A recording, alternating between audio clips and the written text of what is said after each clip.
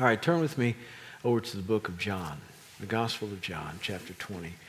We're going to continue our series on our core values today. We have 5 of them. We've talked about evangelism, we've talked about family, and the last 3 are the Lordship of Christ, discipleship, and leadership development. These are the things through which we take all of our ministries to make sure that we are on point with what God has called us to do. We value these things to be evident in all that we do, and we want them to be the motivation behind what we do. And today we're going to look at Thomas, one of the disciples who had an issue with believing. John chapter 20, verses 19 through 28. John 20, 19 through 28. It says, "So when it was evening on that day, on the first day of the week, and the doors were shut for where the disciples were for fear of the Jews, Jesus came and stood in their midst and said to them, 'Peace be with you.' And when he had said this, he showed them both his hands and his side. And the disciples then rejoiced when they saw the Lord.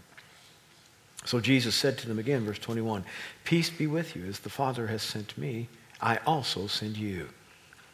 And when he had said this, he breathed on them and said to them, 'Receive the Holy Spirit.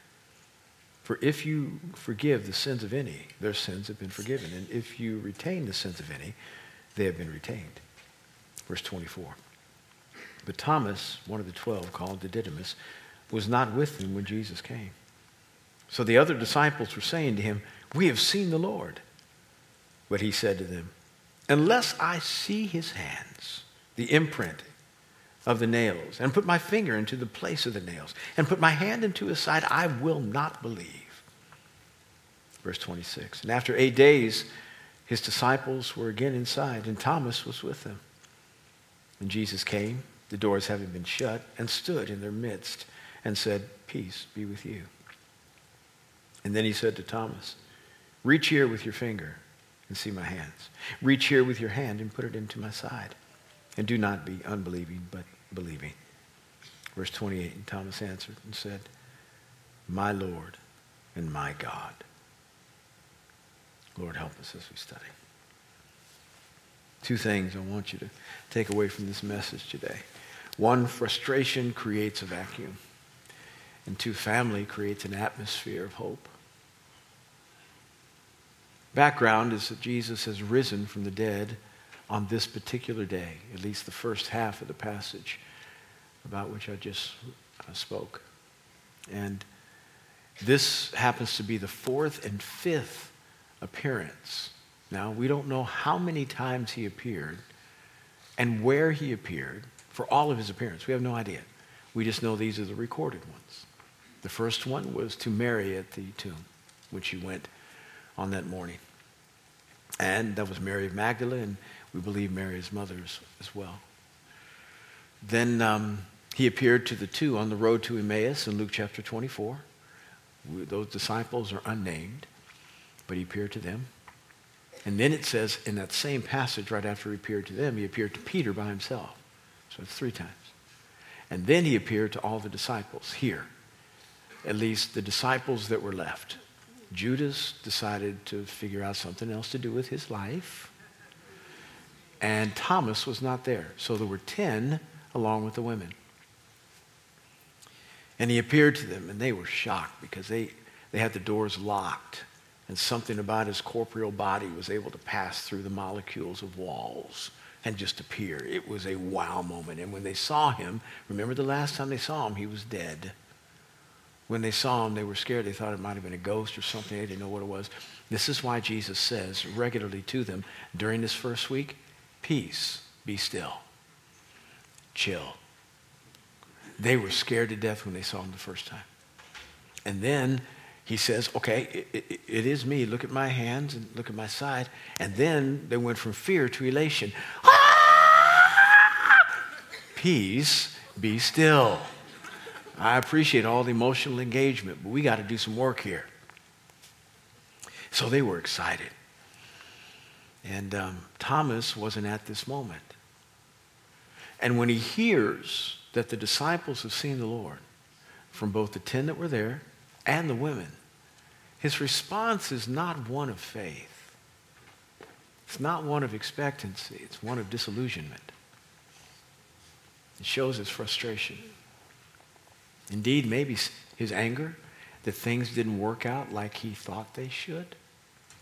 Because anybody who's full of faith when Jesus shows up like this is their response. Oh man, I was at the grocery store. I could have seen him. Oh my goodness, that's amazing. God, come back in a hurry, please. I want to see you. That's what faith says when you miss a moment. I didn't want to miss that. That's not how Thomas responds. He responds with, y'all crazy. Y'all are crazy. I won't believe a thing you say. I don't care what the women said. I don't care what y'all said. I won't believe it until I can put my finger in the holes in his hands and my hand in the side of his side. I won't believe it. That's not the statement of a healthy man of faith. Something's happened to this guy.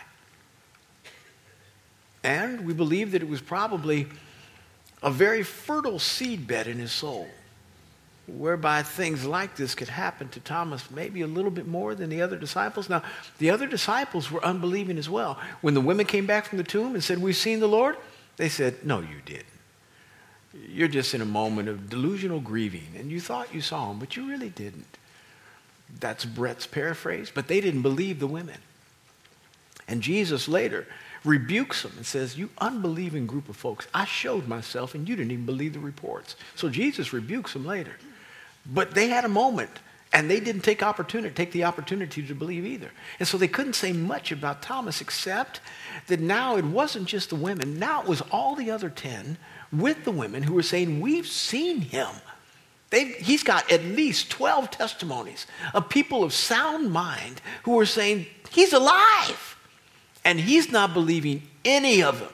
And they have now 3 different accounts before this one where he appears in the upper room. 3 different accounts, or 2 different accounts with the upper room. And he's not taking in their accounts as being legitimate. So we've got something that has happened to this guy.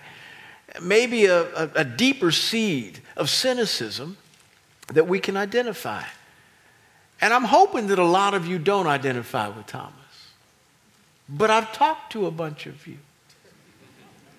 And more of you identify with Thomas than you do with anybody else. In John chapter 11, we've got Jesus who has been approached by Lazarus' sisters. Now, Lazarus' sisters are Mary and Martha. And Lazarus and Mary and Martha lived together in a town called Bethany, which is a bedroom community of Jerusalem, which is in the region of Judea.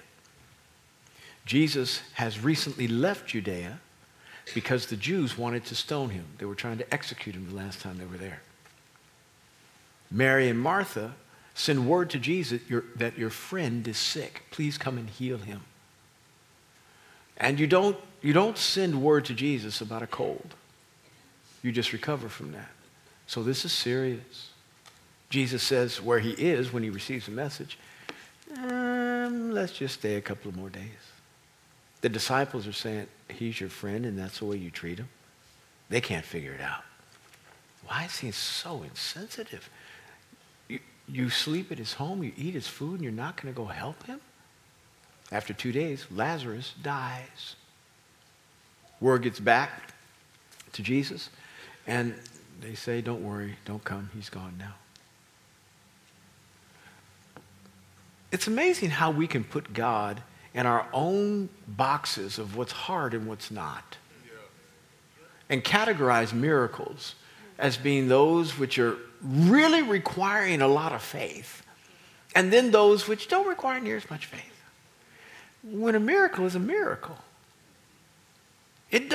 God doesn't have to lift weights to do different miracles that are really hard. He doesn't have to bulk up. Oh, this one, Red Sea. Give me a minute, Moses. There's none of that. It's just him. Red Sea, move. Manna, fall. Water, come out of the rock. Split. You who've been dead, get up. There's no difference. So whether somebody is dying of an illness and needs to be healed, or whether they have died and need to be raised, no different for God. But the disciples thought he missed his moment. He could have healed him, and now he's gone. And Jesus is thinking, have you been with me this long and you still don't get it? So he says to the disciples, it's time for us to go to Bethany now because Lazarus is sleeping and we need to wake him. And the disciples say, well, if he's sleeping, ain't he going to get up? He's going to get up, right?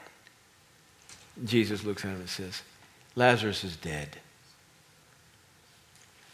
To which Thomas says to the rest of the staff, doesn't say it necessarily to Jesus, but he says it to the rest of the staff in one of those under your breath cynical ways.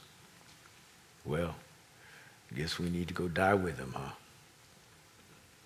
Meaning that the last time Jesus went to Judea, they wanted to stone him. And now the disciples realize, wait a minute, we're going to go back to the place where they wanted to kill you, because when they wanted to kill you, they wanted to kill us. And the guy's dead. What's the point? So Thomas is he's not helping the cause any, because he is sowing doubt and cynicism and sarcasm to the rest of the staff when Jesus is saying, mount up. When you got a staff member like that, you don't have them long. Don't have them long. They'll destroy your unity. They'll mess up everything you try. You fire them or you disciple them, one of the two. Thomas had some issues.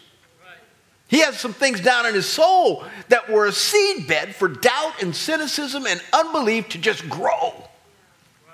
Secondly, he was called Didymus, which means twin in the Greek or Aramaic. And you sit there and you say, well, if they called him this regularly, where is his twin? We don't see him any place in the Bible, whether it's a sister or a brother. We don't see the sibling any place, not mentioned. And generally, if you're going to call somebody that, there has to be evidence that there's a reason to call him that. But we don't see it. The only thing we do see is that Thomas doesn't act like himself, but he looks like himself many times. So this is one of the guys who went out with the 70. And Luke chapter 10 on that short-term mission trip, and they began to cast out demons. And they saw the lame healed and people that were sick well. Amazing. They came back saying, even the demons were subject to us in your name. Here's Thomas doing all these marvelous things of faith and power.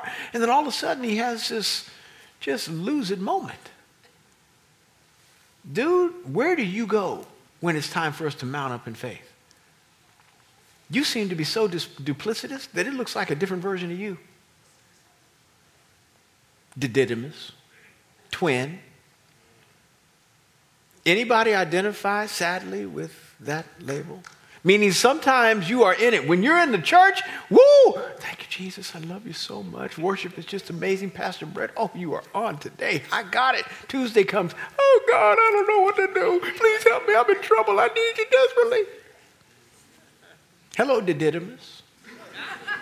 You're one way in this faith environment, and you are somebody else all by yourself. I don't know why he was called that, but there's a reason, and we don't see anybody else who's a sibling ever mentioned about him. So there was something about Thomas that was different that unfortunately too many of us can identify with. And that includes me from time to time. I'm better than I used to be.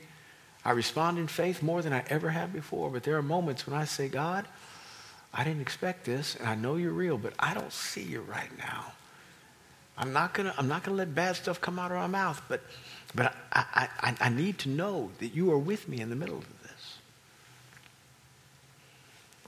Frustration leads to a vacuum because it's birthed out of disappointment. That God didn't show up when you thought he should have. He didn't meet you in your timing. He didn't co-sign your life plan. And now you're discouraged that you're not where you think you should be at this moment. You didn't get what you thought you needed at the intersection of provision. And your life just doesn't seem to be turning out the way you liked. Thomas had given up everything to follow Jesus. Been a 3-year journey. We don't know whether he had to give up his family inheritance because he no longer was going to help his dad in the family business. That's what most kids did. If they didn't do that, they saddled up with somebody else as an apprentice in order to get their occupational future together. He had to give up all that, and now he was a disciple, known as a disciple of Christ, as a disciple of Jesus for the last 3 years. And as far as he thought in the natural, when Jesus died, so did my dream. I don't know what I'm going to do now. He went to the grave. I saw him die. I saw the women put him in his mummification garments, put the spices on his body. His lifeless body was before me. I saw that. He's gone. And I don't know what I'm going to do now. I have no idea. I gave up everything for him. And now not only am I without him, I mean, just 7 days ago, they were laying down palm branches, and I thought, boy, my position as Homeland Security guy is set. I'm going to be Secretary of the Interior. This is fabulous. Everybody loves us. And 6 days later, he was dead. I don't get it. I just don't get it. God, I had ideas. I had plans. I mapped out my life according to what you were doing, and now you're gone. And frustration came from disillusionment, and it became doubt. It just grew into doubt.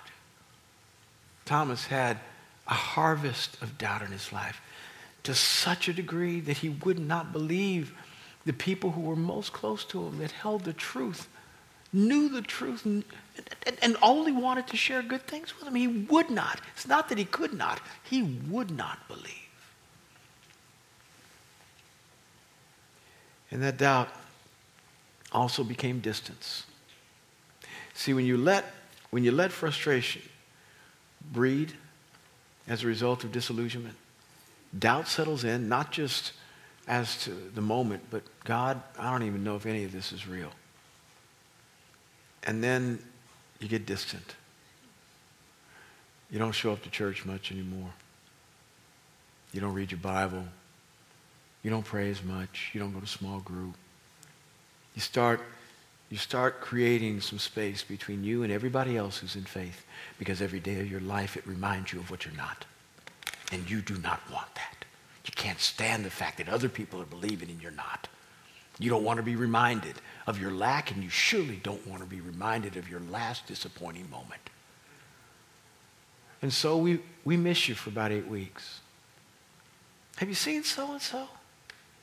No, I haven't. I saw him back in January, but I haven't seen him in like 6, 7, 8 weeks. I wonder where they are. Oh, it's not because you're out of town. You got your pajamas on at home. You're just enjoying life. You boycotting God. Oh, you're not saying you don't believe anymore in who he is. You're just boycotting all the things that you thought and believed in regarding your own personal progress. You're saying, he didn't do that for me, therefore I ain't going to show up. And you don't make the tie so clear.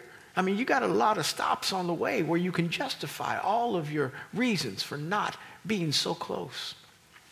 But you distance yourself from him and from his people. And if that's you today, and you've been gone for the last 3 months, but you're back, this is your Thomas moment. Welcome. Because he's about to reveal his goodness to you. And my hope is that you have the same response that he did. Not the first, the second. 8 days later. 8 days. Now, we don't know what happened in the 8 days. We don't have any account. We do know that Paul says in 1 Corinthians 15 that Jesus appeared to 500 other folks. 500. And so maybe during that 8 days, he was hooking up with all the other people he'd seen in Galilee, and maybe the Samaritan woman there, and the woman at the well, and some other folks. I don't know but he was revealing himself. Saints in Jerusalem who would make up the 120, he was revealing himself, the 120 on the day of Pentecost. But 8 days passed with Thomas still in unbelief. He missed out on 8 days of worship. Missed out on 8 days of growth. Missed out on so much communication with God whereby he could have been benefited and righted. And how many people might he have been able to touch in those 8 days? 8 days with the information he could have gotten in those 8 days. 8 days of lapse. 3 months of lapse. Now the good thing about our God is he's a catch-up artist. Not K-E-T-C-H-U-P. C-A-T-C-H-U-P. He knows how to make up ground in a hurry. And that which you've lost, he can recover. But don't delay, because you want to make sure there's not much to recover. Recovery is not easy. It's never easy. Recovery is hard. Recovery means you got to repent. Sometimes you got to go back to people and say, I'm sorry. You got to make restitution. Recovery is never easy. Sure, very sure, but never easy. The longer you stay away, the harder it is, and the deeper you have to humble yourself. Come back in a hurry. 8 days. Jesus appears in the room, and Thomas is there. Well, how did Thomas get there? He wasn't there the first time, but now he's there. Now, I don't know. I don't know. But I've been around church long enough to know that when people have been missing for a little bit, God has 2 ways to bring them home. One, he incentivizes them with very difficult circumstances that make it more hard to live out there than in here. What made Noah so happy about living in a zoo for 9 months? 9 months he was in that ark. 9 months with animals every day. Why was he so content to live in the ark, the zoo, for 9 months? Because it was worse outside. Death, flood outside. Inside dry. Salvation, safety. The church is not perfect. It's got people in it, therefore there's no way it can be. And they all probably at some point, if you get close to them, will hurt you, and you them. No, it's not perfect. But it's better in here than it is outside. Because the people in here are at least trying every day to get right. So you are not doing yourself any favors by trying to stay away from here, because it's worse out there. Get back in the zoo. Get back in the zoo. At least the animals are tame in here. They're wild out there. No restraint, no constraint, no laws, no rules. They will hurt you and do not know how to repent. At least when somebody hurts you here, they'll be called to account and say, you need to get that right. You need to get, no, you can't just act like it didn't happen. And you can't wait for them to come back and say they're sorry. You go. But I didn't do anything. Go. But they need to. Go. That's what we tell people. Why? Because, how many times did you hurt God? How many times did you offend him? How many sins have you committed? And did he not chase you down?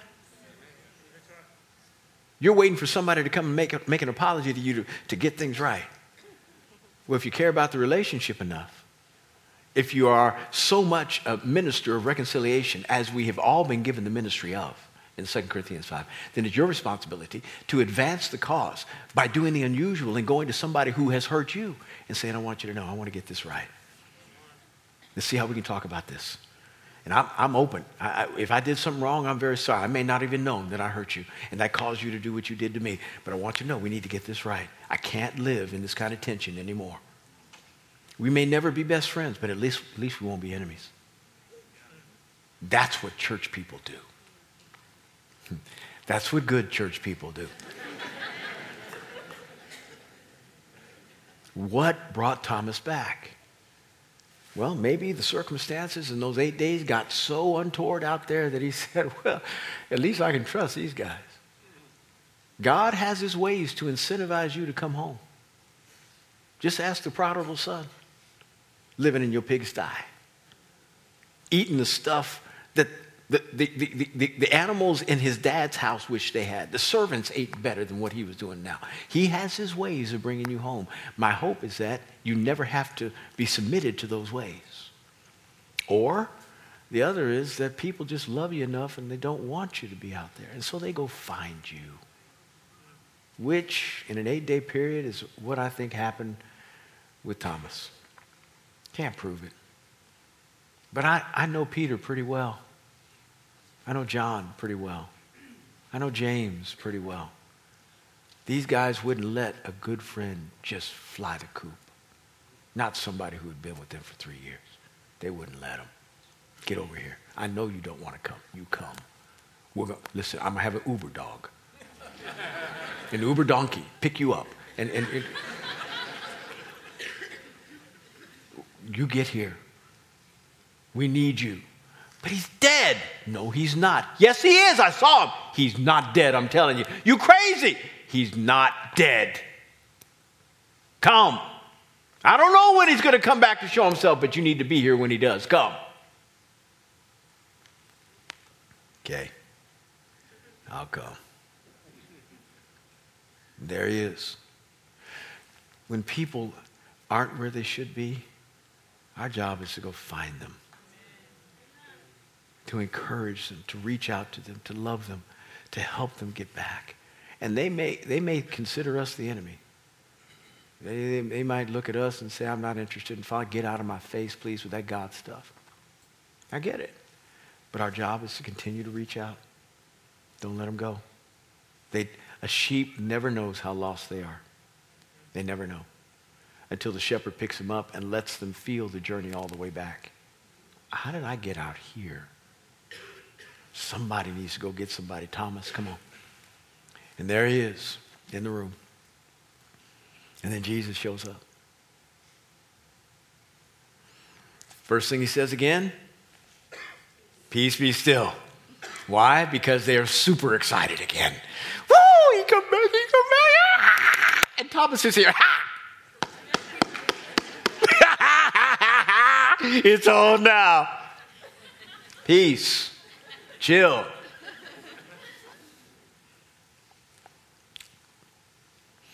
And the first thing he does is look at Thomas. And there's Thomas.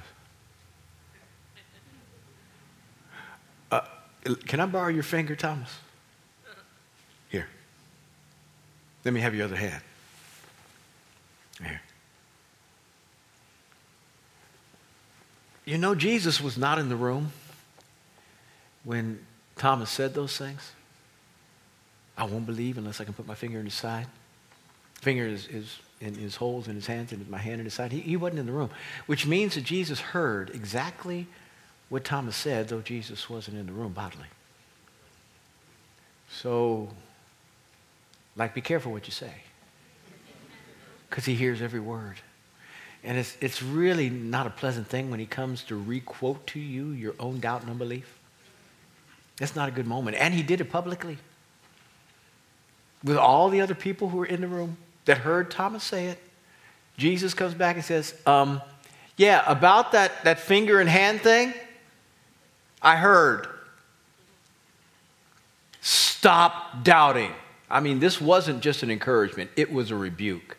Stop doubting. Be not unbelieving, but believing. And then he says, you believe. But we didn't read this part. You believe because you've seen. The people who haven't seen are really blessed when they believe. Meaning you missed a moment. You missed a blessing. You could have had something, but you lost it. And you won't get it back because now your faith is based on what you see. I can build in other ways, but I can't build like that.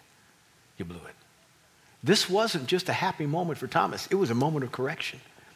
And God doesn't mind correcting you because you're wrong. He wants to get you right. He doesn't mind correcting Brett. Brett's wrong. And our job is to say, thank you, Lord. May I have another, please? Whatever you want me to do, I'm sorry. I'm sorry I missed it. Whatever you want me to do, I'll do. Whatever you want me to say, I'll say, yes, sir. Yes, sir. Yes, sir. Be believing, not unbelieving. Yes, sir. I'll do that. I'll do that. We don't fight God in these things. the beautiful thing is this. This sermon is about the Lordship of Christ.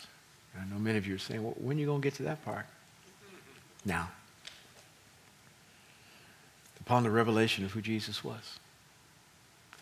It's interesting how Thomas phrases the next words that come out of his mouth. When Mary saw Jesus at the tomb, as soon as he had risen from the dead, she cries out, Rabboni, meaning teacher. The guys on the road to Emmaus, they didn't even know it was him. Had no clue. They didn't know what to call him because they didn't recognize him as being Jesus, being the man who had just died. It wasn't until he began to break bread when they sat down, which might have been 2 or 3 hours of walking and then sitting. Broke bread and then he vanished from their eyes. They said, oh my goodness, that was him. Ah! We didn't know. They didn't have an opportunity because they didn't recognize.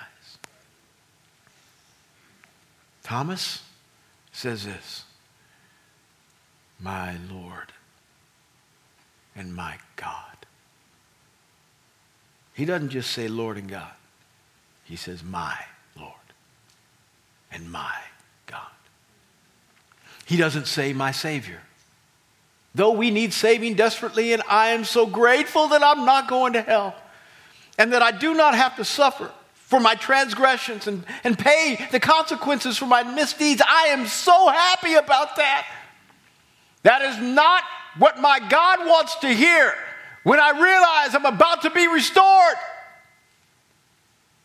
Nothing wrong with proclaiming it, but there are things that should be first. To say my Savior means that you are doing something for me and I'm grateful. Good. But there's something that needs to be proclaimed before you get there. You are my Lord. I will obey you every day of my life. I am so sorry I was so stupid. I didn't believe it. I should have. I heard what you said before you died, and I took it cynically.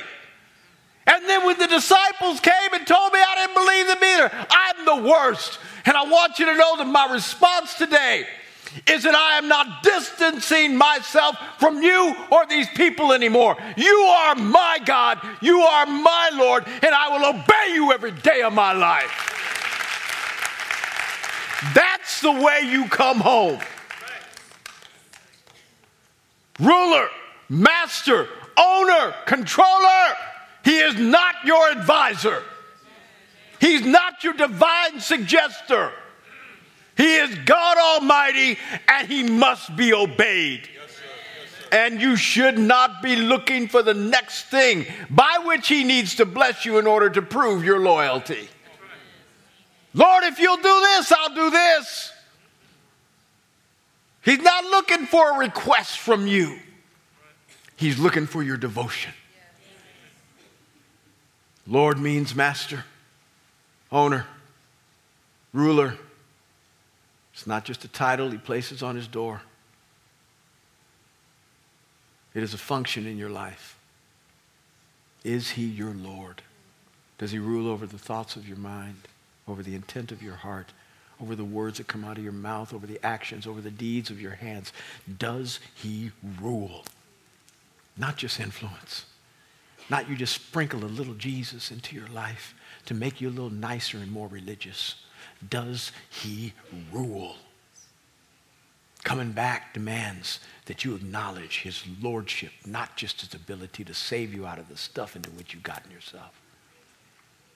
When you do that, his salvation, his saving, is a function of his lordship. He does save because he is Lord. And the beauty is this. He won't have to save you from near as much stuff if he's your Lord. Now, whether you make him Lord or not of your life has nothing to do with his position. He is it regardless. But is he Lord of your life? Have you allowed him to sit on the throne of your heart? When you do that, you don't have to be saved from the sin of adultery. Wow. You don't have to recover from that. You don't have to be restored to your family. Your wife won't leave you. Hallelujah. She might want to go for other reasons, but not that one. I mean, you might just be an idiot. I get it. I get it. Most men are. I get it. But the more you acknowledge his lordship in your life, the less idiot you become. The more servant you become. The more kind you become. The less volatile you are. The more sensitive you become. Without denying the testosterone which makes you a man. When he's your Lord, he doesn't have to save you from near as much junk. And you get the privilege of obeying that allows you to enter into blessings untold. God, I'm asking for your help, please. For everybody here, so that we can honor you the way we should and respond like Thomas, who went way left. But boy, did he come back right.